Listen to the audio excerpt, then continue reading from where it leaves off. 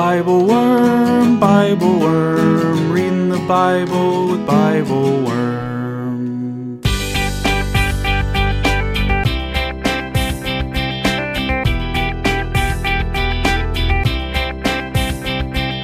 Welcome to Bible Worm, getting to the core of the biblical text.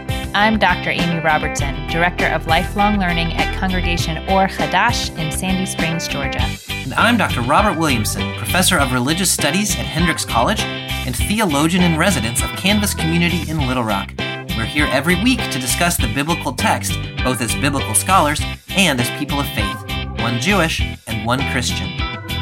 This week we read 1 Kings chapter 3, verses 4 through 28, the story of a young King Solomon asking for wisdom and getting it. He displays his wisdom in a story so famous that Seinfeld based an episode on it, the story of the baby who is claimed by two mothers. But it's not just a puzzle to solve. This story arises out of genuine tragedy, and the stakes could not be higher. What kind of wisdom exactly does Solomon display? Is it focused on discerning what happened in the past? Or is it a future-looking wisdom, trying to put things on the best available course? Which mother do you, as a reader, imagine is telling the truth? And what from your own life experience makes you think so? And finally, let's raise up the woman who stepped in to save the child's life, even if it meant being separated from her own infant. She is the real hero. Thanks for joining us.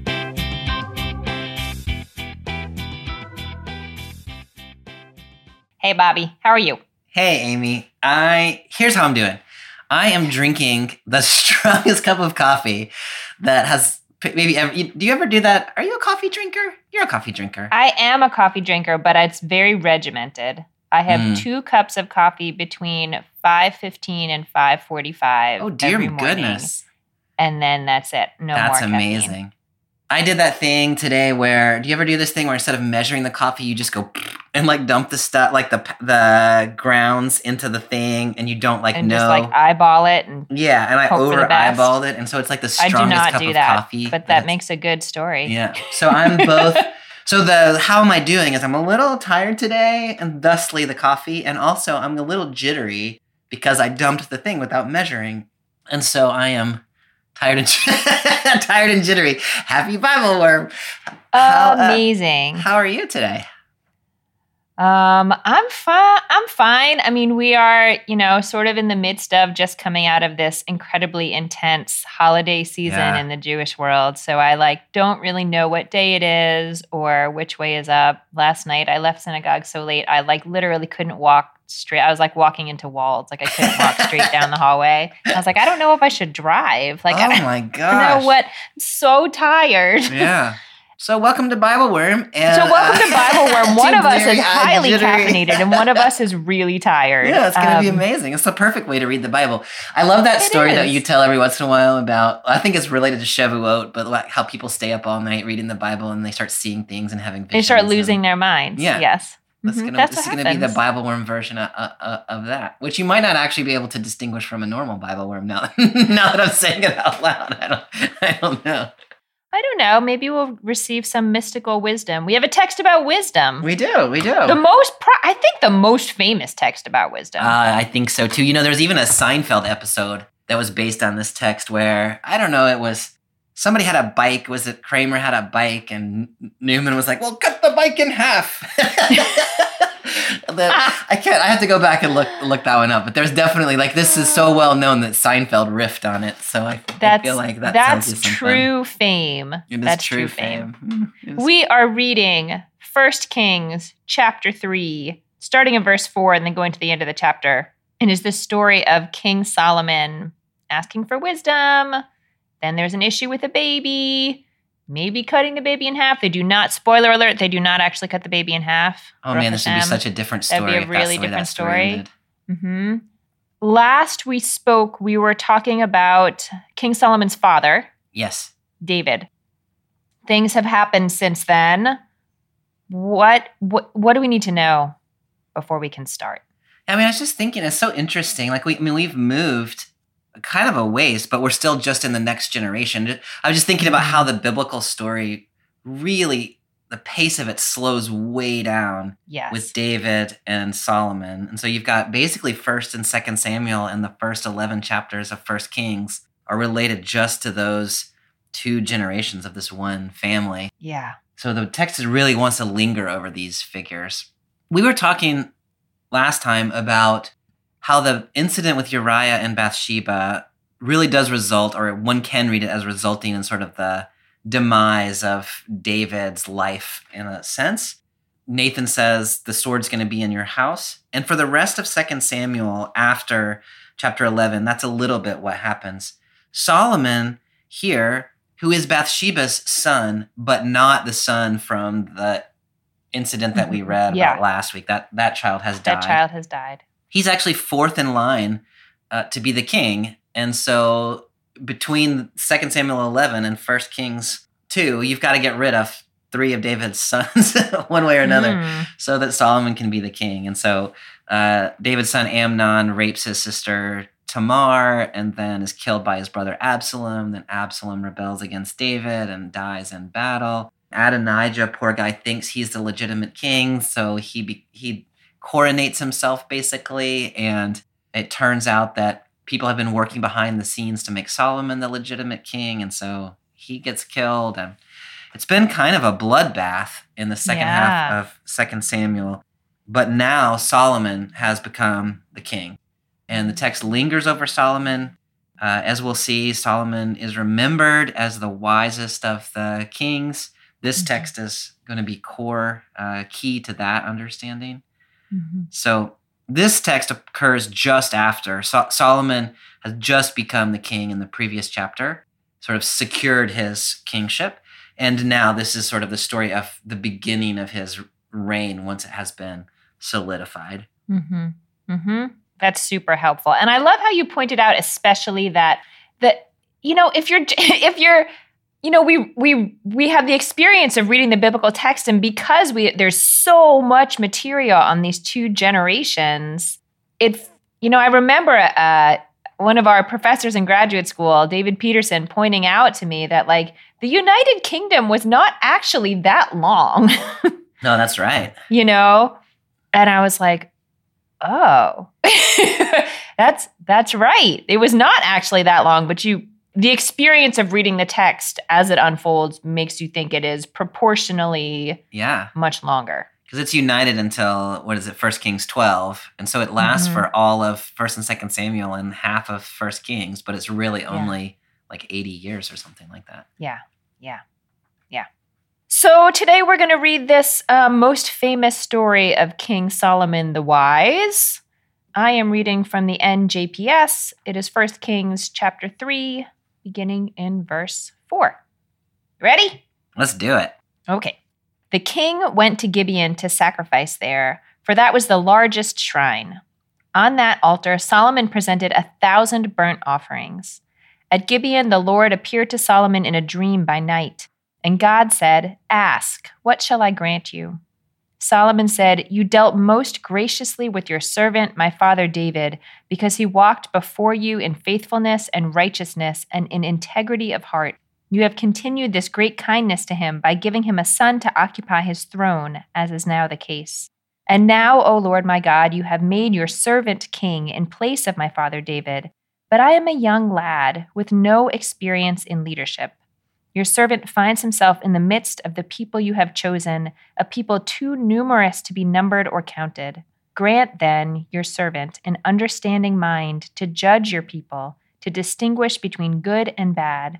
For who can judge this vast people of yours?" He sounds so humble. He does. Yeah, it's really lovely. I don't usually think of Solomon as humble. No, I think that's fair. For sure. And by the end of his life, humility is not how one would describe him. But here he strikes all the right notes, at least in this passage. Yeah. Okay, so I'm going to start with sort of the biggest question that's on my mind, that is maybe a strange one, but or maybe a naive one.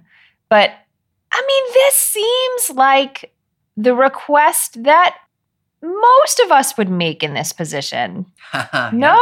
Or am I I just feel like it's it's presented as such a, I don't know, model of humanity and humility and whatnot. But for me, this seems like the obvious thing to ask for. Is that dumb, Bobby?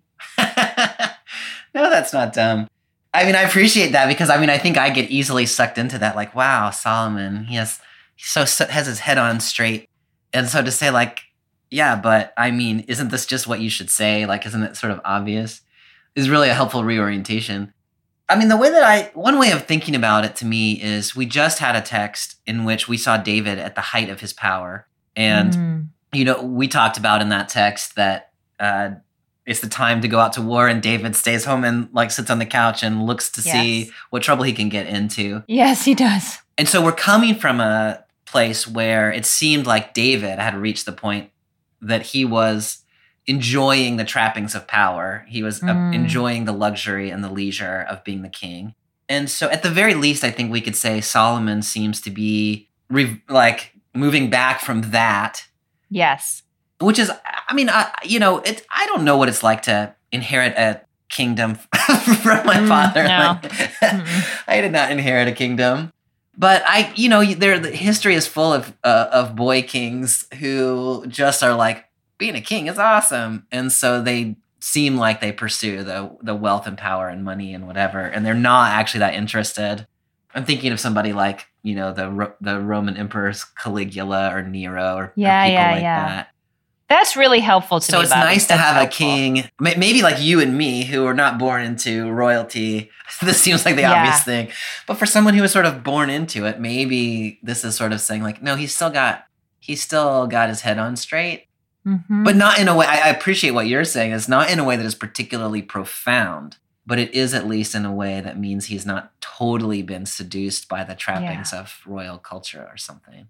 Yeah. No, I love that. And I think maybe related to that, his pointing out, like, I am but a young lad. Like, like I just haven't seen, I haven't lived. I don't know. Yeah. I don't, and even if someone has lived a full life, as he says, like, we're talking about judging many, many different kinds of lives here. And it is also possible to read Solomon as calculating here. And I don't know, like, that he doesn't mean any of this.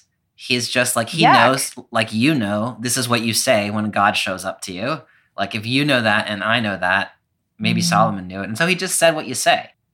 That is the way some people read this text, but your face is sad. That makes me so sad. Yeah. But yes, you're right. You certainly could read this text that way. It's kind of. I have enough coffee in me today that I'm feeling optimistic, and so I want to read him as sincere. Okay, good. Okay, we'll try to give him the benefit of the doubt. Okay, maybe this is a tangent, but you raised the issue that in the last story we read, David's behavior, he was starting to go more towards the I've got power side, instead of the I am a servant of the people side or a servant of the Lord. I almost want to ask, like, this is, I guess it's an imagination question. Do you think Solomon was aware? Like, I don't know. Like, do you think Solomon was, I don't know, maybe we should just scratch that question. It's impossible to answer that question. I mean, I don't know that one probably should not build a whole interpretation of the passage on it, but it is interesting to think about. Like, Solomon's mother is Bathsheba, and so he knows surely something of that story, and he's seen what's happened in his family. Like, that, he got to be king out of it, but surely there's some trauma, like watching your siblings like rape and murder each other. And so, I mean, I think it's interesting to think about the possibility that he really is trying to do something different than what his father David did at the end of his life. Because his portrayal of his father as, faithful and righteous and integrity of heart. That's true. I don't know. Maybe that's the father that he came to know after this terrible thing had already happened. Like, maybe this is some indication that David did come back to the right path after that. I think you could read it that way, or I think you could also read, like, this is the way that David is remembered. And that's the way we still remember David today. Yes. And so, I think it is possible also to say the true David was the pre-2 Samuel 11 David. Was so up until that moment, and that's what Solomon wants to hold on to. And then he lost it at the end.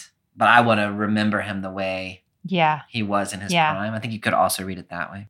Yeah, and it's so interesting to me to think about David in his prime and then this like Solomon at the beginning. Yeah. You know, and how, I don't know, there's something about that beginning part. Yeah.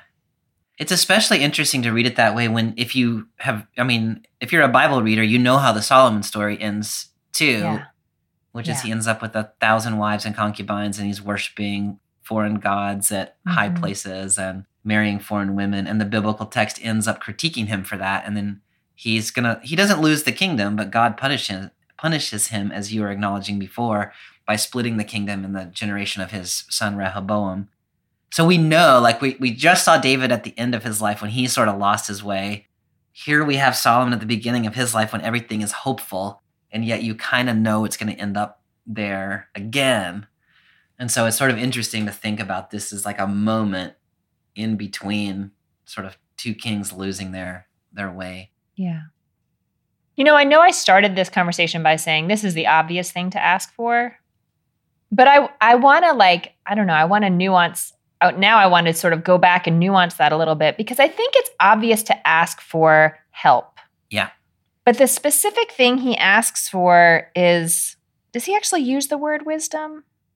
An understanding mind to judge your people, to distinguish between good and bad. So he doesn't ask he doesn't ask to be a vessel of sort of ongoing divine sensibility or whatnot. Like he asks to be equipped with a discerning mind. Right. I don't know. Can you unpack that a little bit? Or go ahead. No, I was just going to say, I feel like you are about to unpack it. Like you're right on the edge. I want to unpack it. And I want to know where your head's going, because I think there's something interesting happening. I mean, where my head's going is, in the weekly Torah readings in the Jewish world, I've been in Deuteronomy. And it is, if we imagine, and I don't know how much we want to go into this, but that the Deuteronomist, that there's some relationship between the sort of mindset at work in the book of Deuteronomy and the mindset at work in these texts that we're reading. The way that Deuteronomy thinks about what the society really needs in order to function once they enter the land of Israel is very much oriented towards a justice system. And it's very much oriented towards the idea that the kinds of judges you want are not just faithful people, although faithfulness is good for sure. There's something about this like discerning mind. Like there's this new element that you don't see, that I didn't see so much in earlier texts in the Torah, that I really see that come to life in Deuteronomy. But I'm not sure what else to say about it exactly. I mean, I feel like you have more experience thinking about biblical wisdom than I do, but I don't know if that feels like a tangent to you here. I mean, I think that what you're pointing to, I think, is important, and it's true in the biblical tradition in general, I think, is that we often think of wisdom as a little bit esoteric or ephemeral, like you just, like there's an owl that wears glasses or whatever, like. Yes. But there is very much an element of wisdom in the biblical tradition that is deeply practical. And so all of this like thoughtfulness you have is about how do you live in community. And you want leaders who have that ability to apply their wisdom in specific situations to ensure justice for the community. I think that's a really nice insight.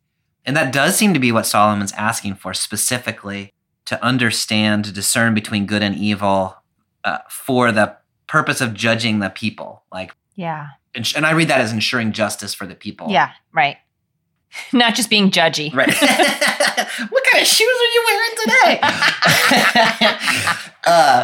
And I do think that's important, that Solomon does not seem to be just asking, like, I want to be a wise person, right? And so everyone will think me wise, but like, I want to be able to do justice. I think that's really important. Yeah, and as we go a little further, I'll be interested to see what do we think that actually means? Yeah. How does that actually play out? But we're not there yet. We are not. Anything else you want to add on this first little section, or should we see It how is God possible that responds. you are intentionally avoiding this issue. Oh, let's see. But the narrative lectionary begins us with Solomon going to Gibeon to make sacrifices at a high place. And you invoked the Deuteronomist, and the worst thing you can do in the book of Deuteronomy is to go make a sacrifice at a high place. It seems that Solomon is making sacrifices at least to the right God, but he's doing it in the wrong place. And there is not yet a temple in Jerusalem because Solomon is going to build it just in a few chapters. But the ark is in Jerusalem because David brought it there. And so I go back and forth between whether Solomon is doing just kind of, here's the thing that you did before there was a temple, or whether Solomon is offering some kind of unapproved sacrifice in an unapproved place. Although God shows up and just treats it like normal. But God seems happy about the sacrifice. Yeah. I also notice in the part that the narrative lectionary leaves out that Solomon is already married to a foreign woman. He's married to the king of Egypt, to Pharaoh's daughter, which has all kinds of baggage when we've just read the Exodus story and we've read about foreign alliances and we've read about foreign women. I don't know what to do with all of that. It's just like there's a little hint at the beginning of this text that Solomon is doing some things that are going to turn out to be like, these are exactly the things that are the problem with Solomon in 1 Kings 11 at the end of his life, as he's worshiping other gods in high places, and he's marrying foreign women. I don't know, like, there's a hint of ambiguity at the beginning of the Solomon story that's going to blow up at the end of the Solomon story. Yeah, no, I think that's right. And I didn't mention the sacrifice thing because there wasn't it's not clear to me that this would have been a problem before there was a temple. Yeah. But it is weird that Deuteronomy is so obsessed with the centralization of sacrifice, and then this text starts with very much not that. Yeah. And I mean, there's a question here about, who wrote this text and when was it written? And does it come from the time of Solomon, in which case maybe it's not weird? Or does it come from the time of Deuteronomy, the actual Deuteronomic revision of the Hebrew scripture, in which case it probably is weird.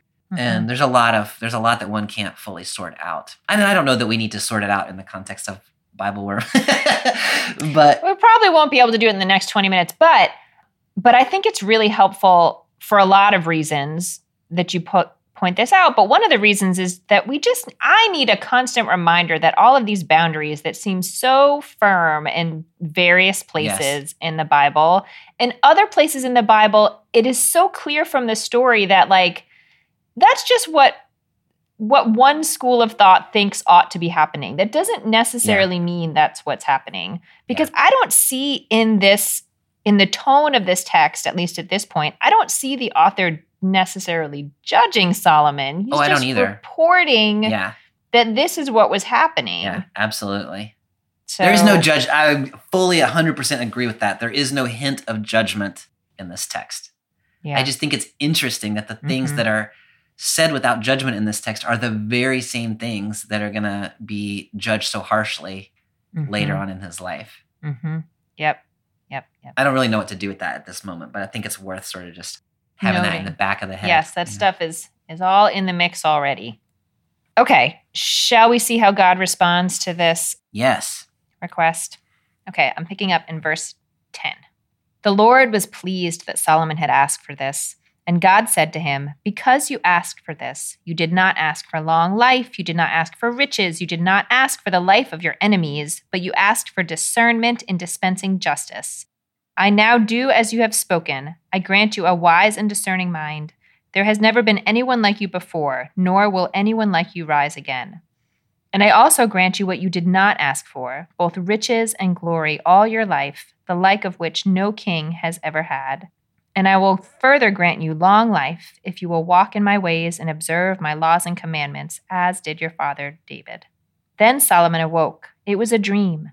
He went to Jerusalem, stood before the ark of the covenant of the Lord, and sacrificed burnt offerings and presented offerings of well-being, and he made a banquet for all his courtiers.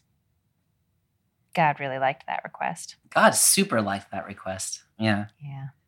This is not really a question, but I'm curious what you think about this thought. This thought that I can't like sort of get out of my head. Maybe it's from like a parenting perspective.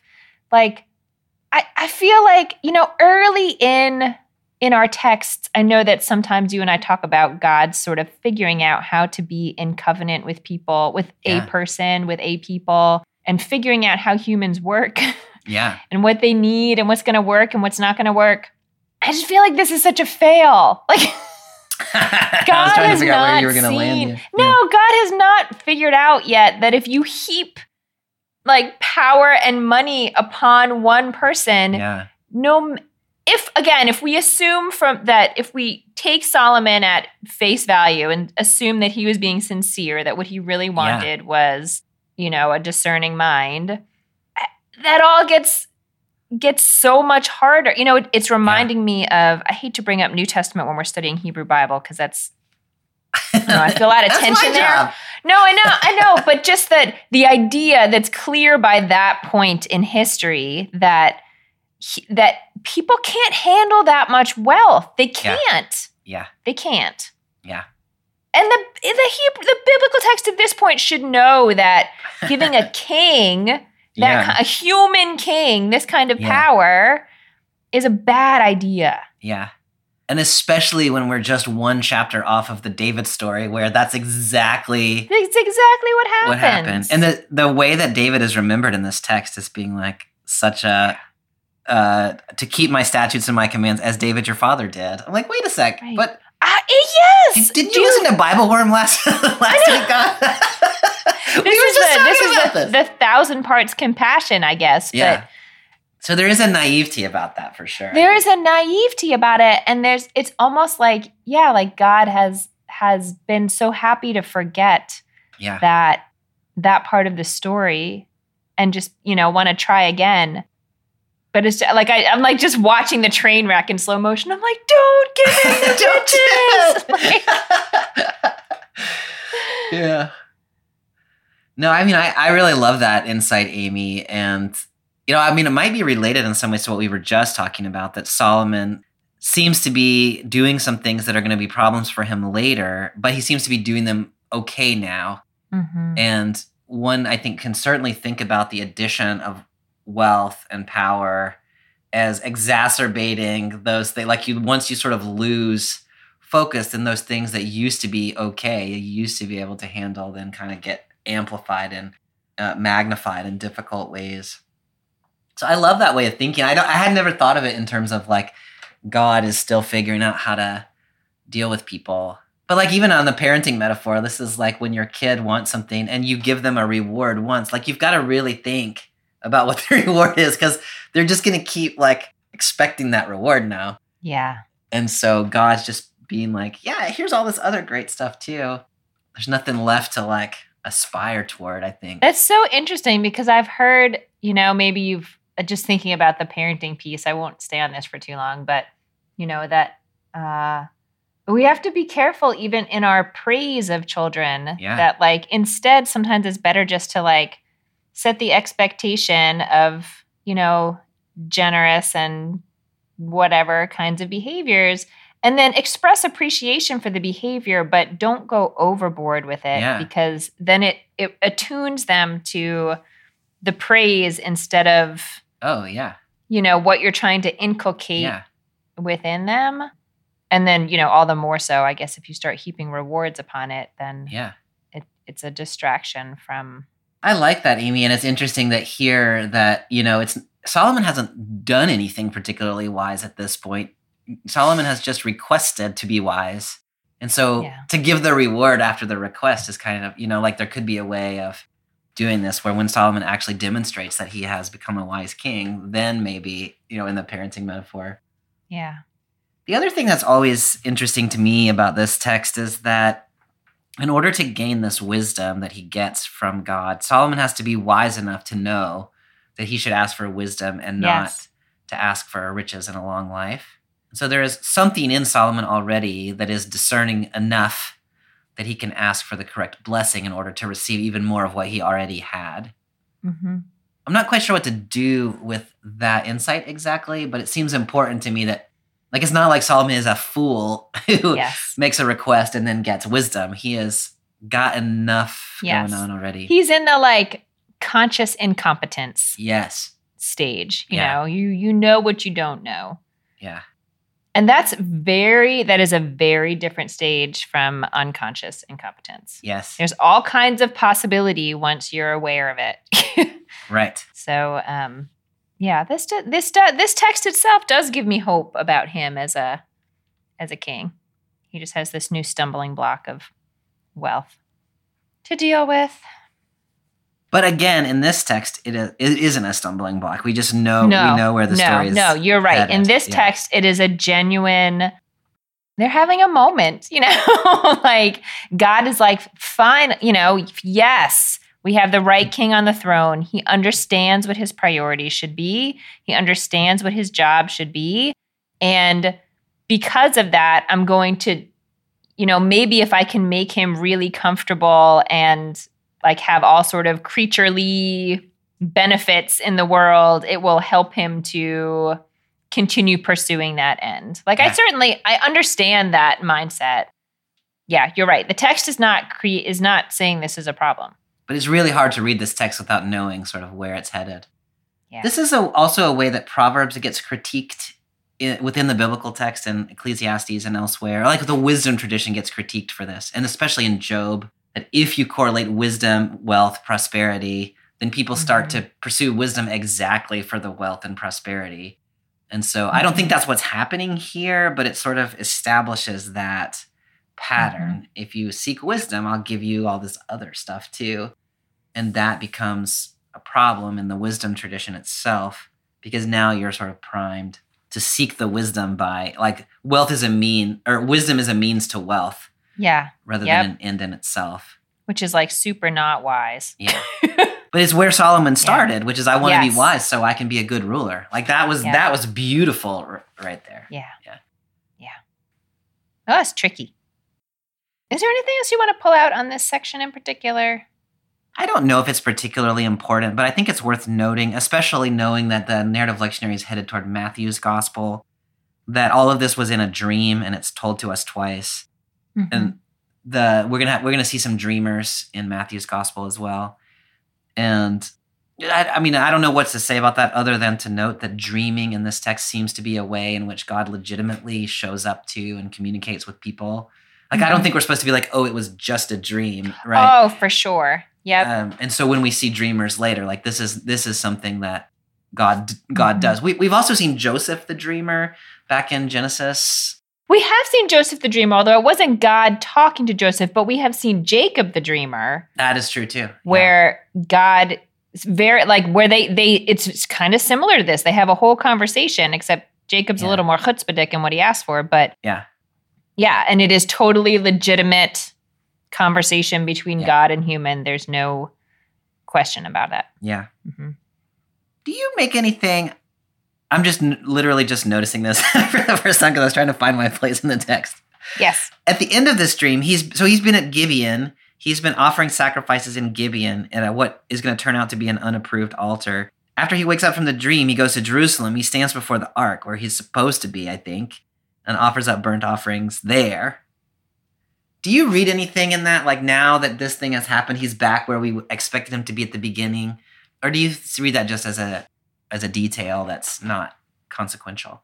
You know, that's such a good question. I don't know if this is correct. I didn't read it as a correction to an improper behavior, but as a draw to the closest presence that he can have. Not so much because they named Jerusalem, but because it says he stood before the Ark of the Covenant of the Lord. And that seems to me to indicate a stronger pull or a stronger sense of connection than he had before. Although still not a judgment on what he was doing before. I really like that way of reading it, because to me, Jerusalem is not really the urgent point here, but the ark is. Yeah. And so I like that drawing. It's not a critique of what he was doing before, but an affirmation that he's been drawn closer to the presence of God in the ark. I think that's a really nice way of reading that. So God appears to Solomon uncritically when Solomon is further away from where God is most present and draws Solomon toward the ark where God is most present. So there is a movement in this text, but it's an invitational movement or something like that. Not a you shouldn't be up there, but here you're doing a good thing, so let's be closer in relationship with each other. Yep, let's draw closer. I love that. Yeah, I like that. Hi, I'm Reverend Joanna Heriter, pastor of Peace Mennonite Church in Lawrence, Kansas. Last year was my first year preaching through the narrative lectionary, and Bible Worm quickly became my first and usually most significant Bible study tool each week. I love the lighthearted yet in-depth textual analysis and the attention to issues of social justice. Sometimes I just want to take Amy and Bobby's closing thoughts and offer that as my sermon. But I don't, I promise. This year, I decided to support Bible Worm financially and join their Patreon at the basic $4 a month level. If you're one of those responsible preachers who start sermon prep more than 5 days before the sermon, you can support at a slightly higher level to get early access to the content. Just go to patreon.com/BibleWormPodcast. Let's all do our little bit to help Bobby and Amy continue creating this valuable resource. And now back to this week's podcast.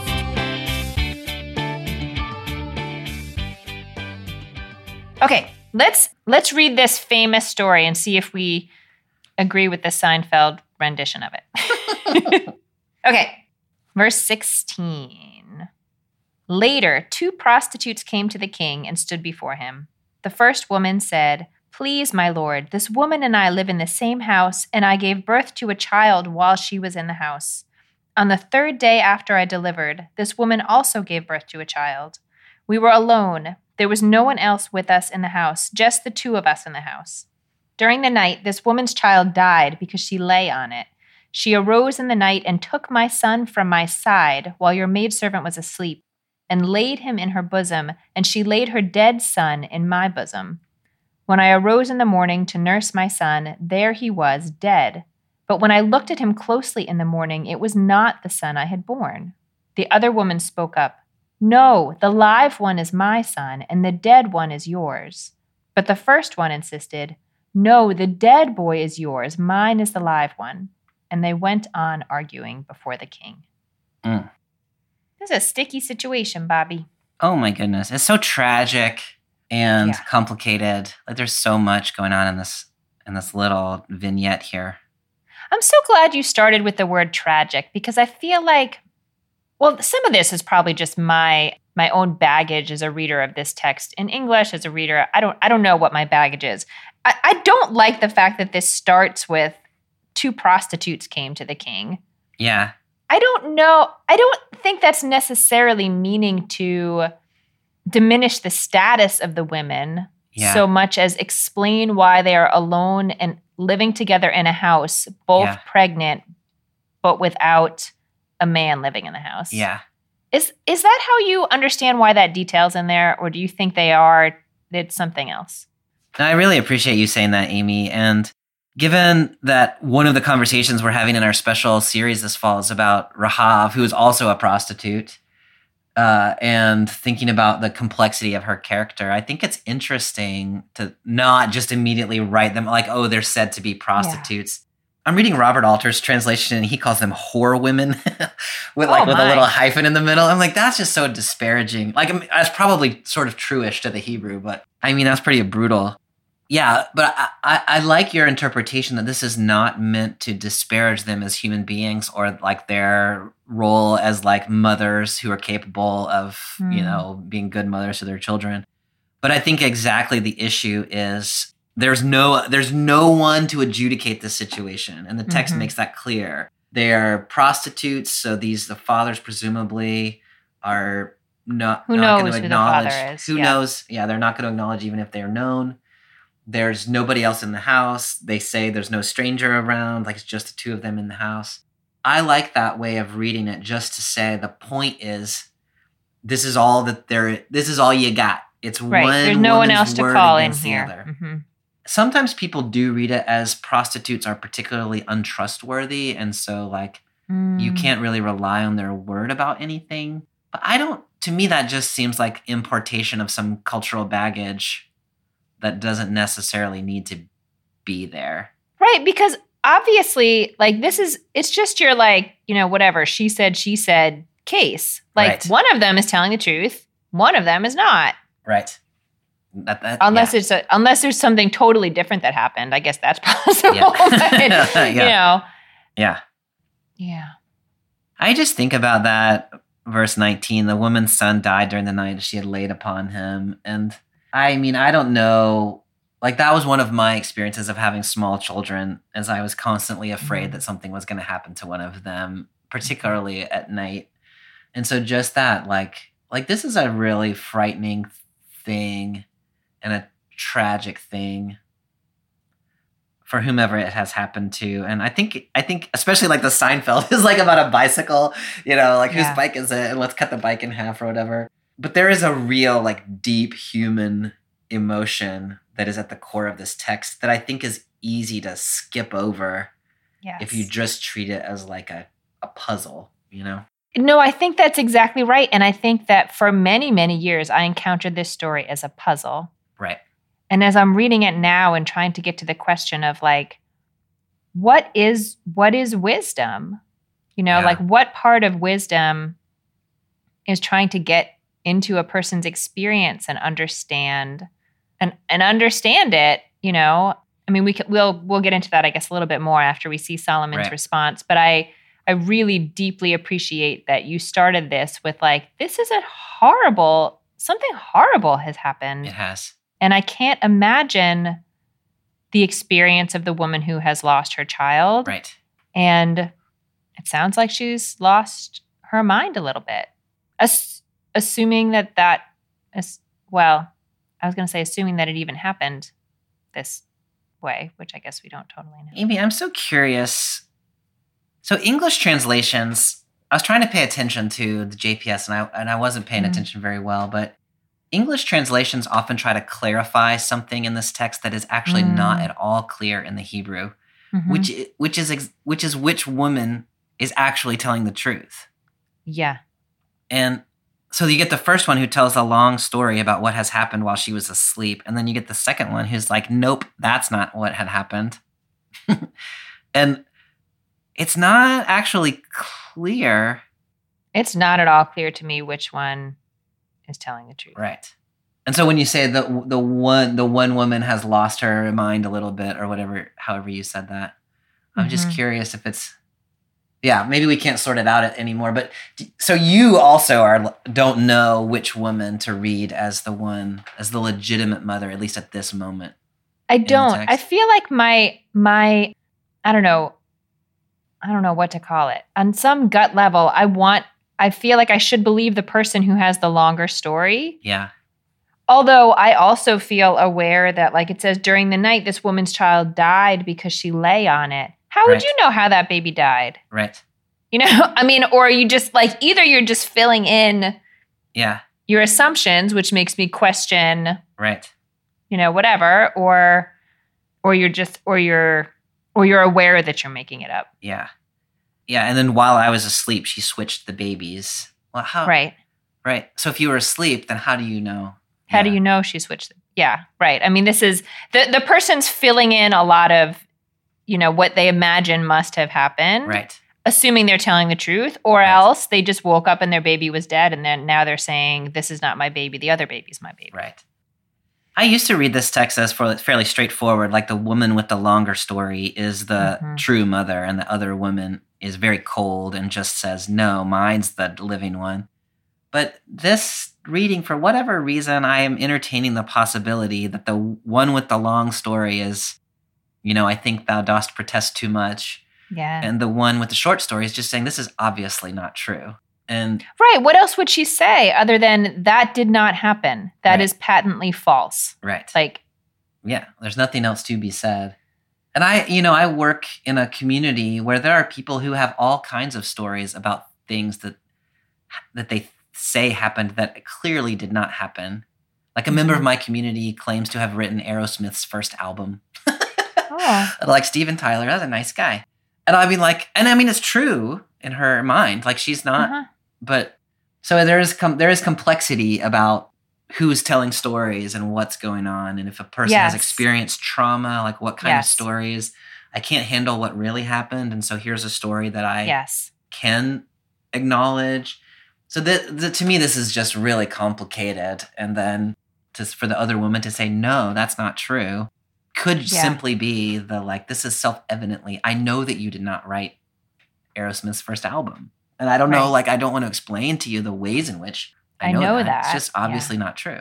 Yeah. Yeah. Yeah, no, I appreciate you bringing in that experience, because I think it also reminds us that the person, again, tying back to the first thing you said about this being such a tragic story, it's not necessary. We don't have to read the person who's not telling the truth as manipulative and calculating, and they don't and jealous. They don't like the fact that their baby died. They stole a baby. They know they stole a baby. Again, I cannot imagine the kind of tragedy, let alone in the postpartum haze that is really, really real. Who knows what this person believes to be true? Right. That doesn't mean it's true, but it does mean in terms of how we're thinking about these characters, Yeah.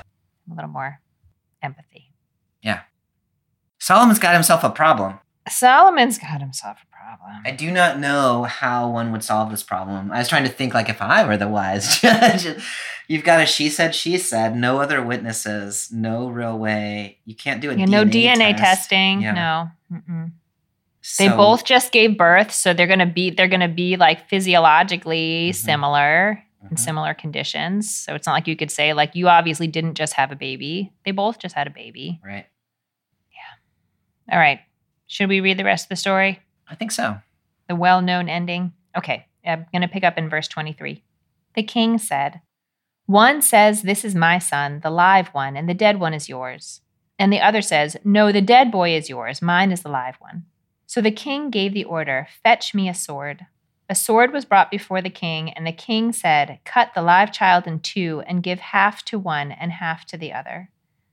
But the woman whose son was the live one pleaded with the king, for she was overcome with compassion for her son. 'Please, my lord,' she cried, 'give her the live child, only don't kill it.'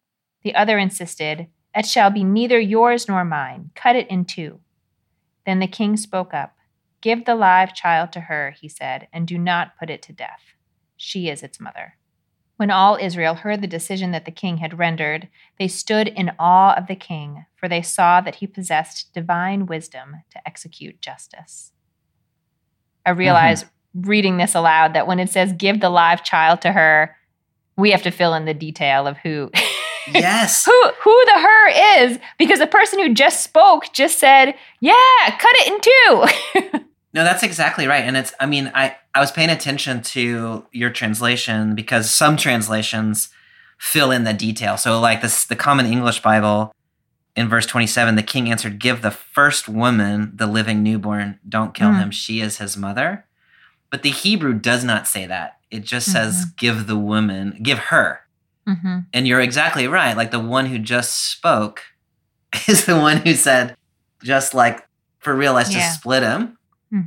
But to me, the salient point is it's not clear even at the end of this story which of the original two women, hopefully Solomon, if the outcome of the story is Solomon wants to give the baby to the woman who wanted to split the baby in half. That seems clear enough. That's not, But maybe, but I do think it's interesting to retain the ambiguity about which of the original two women actually we're talking about. Because the text itself in Hebrew is not at all clear about whether it's the long story woman or the short story woman who is the one that's ultimately determined to be the real mother. I think that ambiguity is important. I understand why English translations want to specify. But when you say the first woman, you tend to think, the first woman who spoke in the story. Which is the one with the longer explanation. That's not in the Hebrew. That's not, not at all. Okay, enough about that. Sorry. Okay, so in the absence of evidence, what is Solomon going for? How does he discern this? Yeah, I go back and forth about how discerning Solomon is. Here is my most positive reading of Solomon. Mm-hmm. He does not know which woman is the true mother. But what he's done, I mean, he's playing a little bit of a game of chicken, but he's proposed this horrible thing in which the child is going to die. Mm-hmm. And whichever woman protests, he's going to give that woman the baby. Like whoever says, no, don't kill the baby. What are you talking about? He's going to give that woman the baby, whether or not that woman is in fact the mother. I think in the narrative, it turns out to have been the mother, but Solomon doesn't really ever know. And so what he's trying to do is he's trying to give the baby to the woman who values the life, who is willing to give up the baby in order to preserve the life of the child. That's the person you want to have the baby, whether or not she's actually the mother. Mm-hmm. You don't want to, even if the child's mother is really the woman who wants to cut him in half and split him, like you don't want that person. Like she is not capable at this moment in her life of being a good mother to this child. Right. I think, according to the narrative, Solomon gets it right because the narrative says the woman whose son was alive said. But I don't know that Solomon actually knows that he got it right. Do you know what I mean? I think he's just saying, like, this is the kind of woman that I want to have this baby. Mm-hmm. That's sort of the way I read it. And so Solomon's wisdom there, if you read it that way, is about human nature or something like that. Like, I'm not trying to settle the question of who actually is the mother. Yes. I'm trying to settle the question of who is best for this child to be with as their mother. Yes. I love that, Bobby. I love it because I feel like the question they bring him is a totally like, figure out what happened. Right. And the question that he answers maybe speaks to what happened, but more importantly is focused on what should happen. Yes. Now, what's the next thing that should happen? Something terrible has happened. Yes. What's the next thing that should happen? And, probably, as you're saying, the text seems to indicate that it is, those things are connected. But it's really interesting for me to think of wisdom and justice or judgment as more forward-looking than trying to solve a puzzle. Yeah. Yeah. I love that. It gets complicated really quick when you start to think like justice is what is best for the future and not discernment of what happened in the past. But I agree. Like in some ways, like restorative justice seems to be the preferred outcome or something. It may be that I'm pushing this text too far and that it doesn't actually suggest that. It's just that Solomon feels so confident he can use this information about the future in order to figure out what happened in the past. Yeah.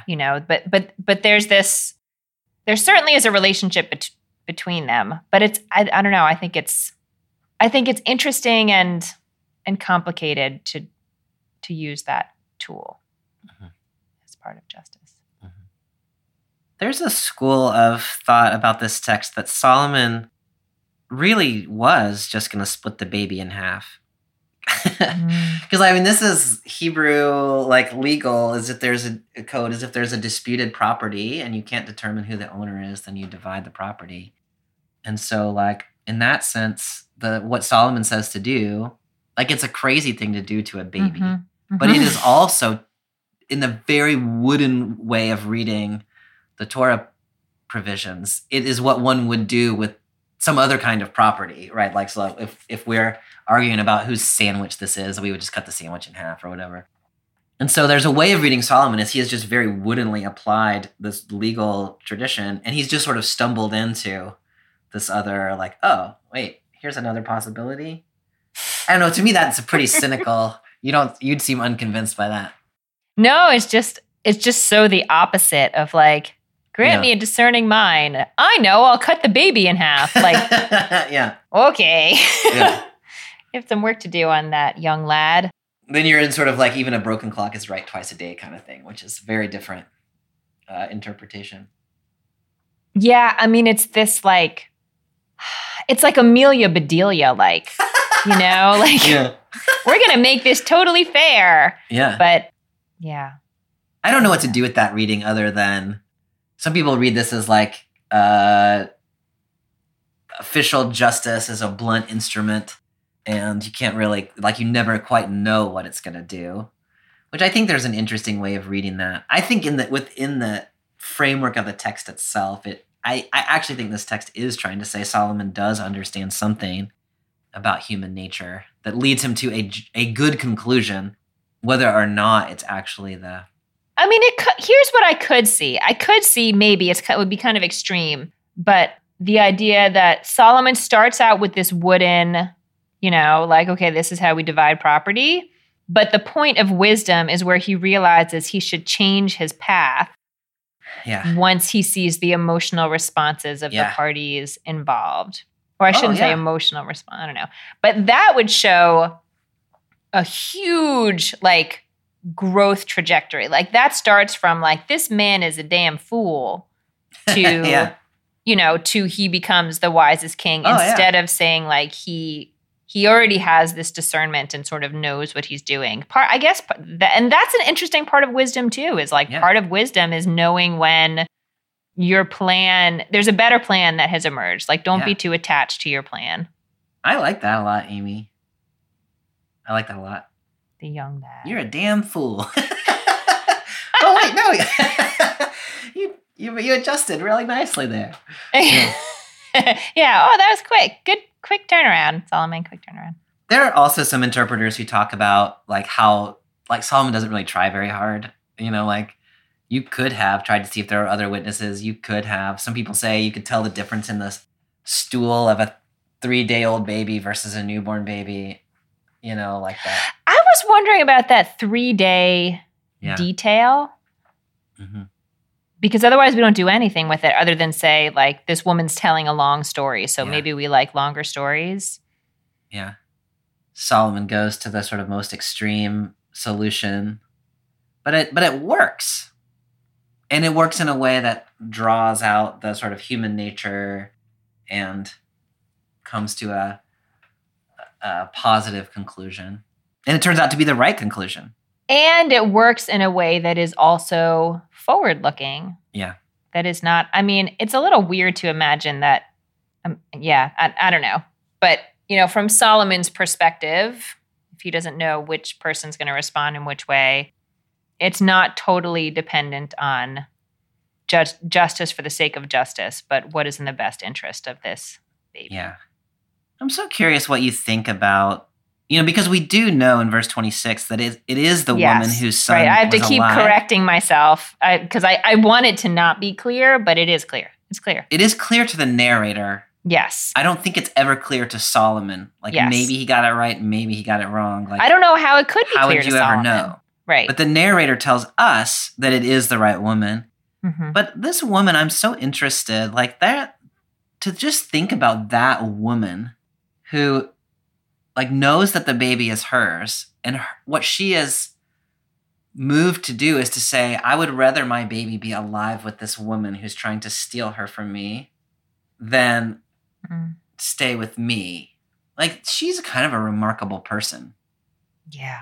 I mean, yet to think about what would have happened after that. Like, I would rather this baby be alive and with the person who is trying to steal her from me, who has also just said, go ahead and cut the baby in half. Right. Well, I guess she's just about to say that. Yeah. I don't know. I guess I have to imagine that's the kind of thing where it's like, we're going to bide our time and figure out something else to do. Yeah. It reminds me and some interpreters, I mean, it's a different story for sure. But we talked about the binding of Isaac last year where Abraham is willing to give up his son and then has that son sort of gifted back to him. The details are obviously quite different in this text because there's no divine command here and so on and so forth. But Abraham is often celebrated as sort of willing to let go of a beloved child and receive it back. This woman does a similar move. I'm willing to let go of this beloved child for the good of the child and then receives it back. Abraham, of course, is very much celebrated for that move. And this woman is, I almost forgot to talk about her just now. I'm so glad you brought that up, Bobby, because this story is told only about Solomon. Yeah. But that's really like that is a remarkable thing. Yeah. That is a remarkable thing. Mm-hmm. Unimaginable. Mm-hmm. A few days after birth. Mm-hmm. Yeah. Is there anything else you want to say about this section in particular, or shall we try to broaden our scope a little bit?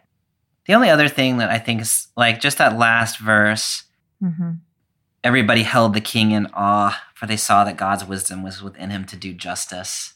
I don't really know what to say about that, except this one little incident kind of becomes the core of the aura, the myth of Solomon, right? His great wisdom and discernment, and it spreads around, and now everybody, that word that is held in awe there is also the word for fear. Mm-hmm. And so I think there could be, like, Solomon's going to make himself some decisions. Like, he's just going to go for it. So, I mean, I don't really know what to say there. But this story, like, ripples out beyond itself. Mm-hmm. Mm-hmm. No, I love that you added in there also that the word for awe and fear are the same.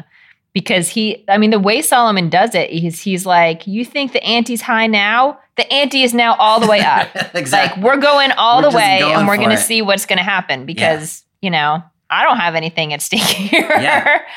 So this is a king you do not mess around with. This is a king you do not mess around with. Yeah. Mm-hmm. That's really interesting.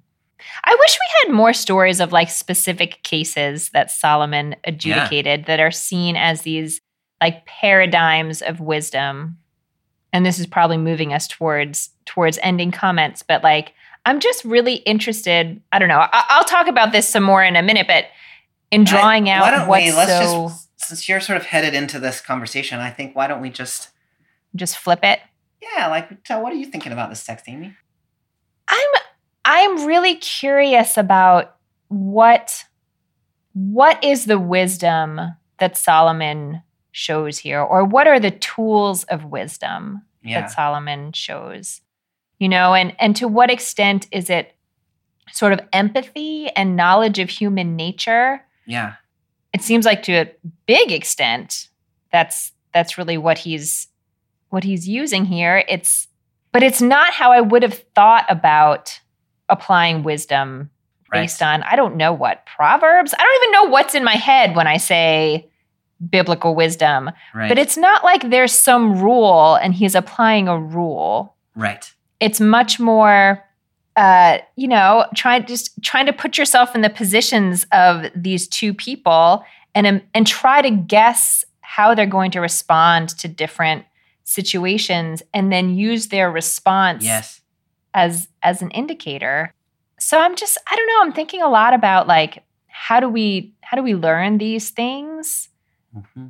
And, some of it is certainly through conversations like this and through stories we inherit. Some of it is about people being honest about their experiences in the world so we can, so we can understand more fully what the range of human experiences might be. Like if I didn't know any stories of postpartum infant death or postpartum psychosis or, whatever, like this story would be a lot more difficult for me to inhabit in any kind of meaningful way. And I don't imagine Solomon knew those things in particular, but I don't know. I feel like the wisdom that he demonstrates is much more closely tied to the nature of the human experience than anything that you could sort of write down in a legal code. Yeah. I really love that, Amy, because, it's the wooden application of rules is often the way justice seems to sort of work, and bringing in that human side. Where Solomon starts, either knowingly or not, is the wooden application of a rule. Like, we don't know whose it is, let's split it in half. But you're exactly right. It's that discernment of what happens next. And I think having his mind on what is best for the future, that's where the wisdom really is.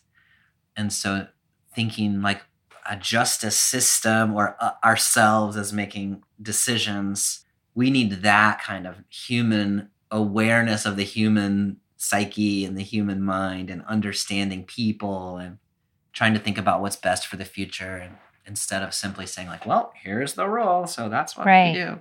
Right. Yeah. Right. I love that. Yeah. What about you, Bobby? What are you thinking about as you read this text? Well, I think on the one hand, my head goes someplace similar about, I'm especially drawn to Solomon. I read Solomon as never knowing whether he got it right or not. And so what the decision that he has made is about what's best for this child in the future. I'm really drawn to that idea, which is related to what you were saying. The other thing that I'm drawn to is from that first part of the text when he's at Gibeon, and that movement that we were talking about at the beginning of the text. Solomon he's wise enough to know that he needs to ask for wisdom. So God is sort of working with what is already there in Solomon and sort of orienting that in a positive way.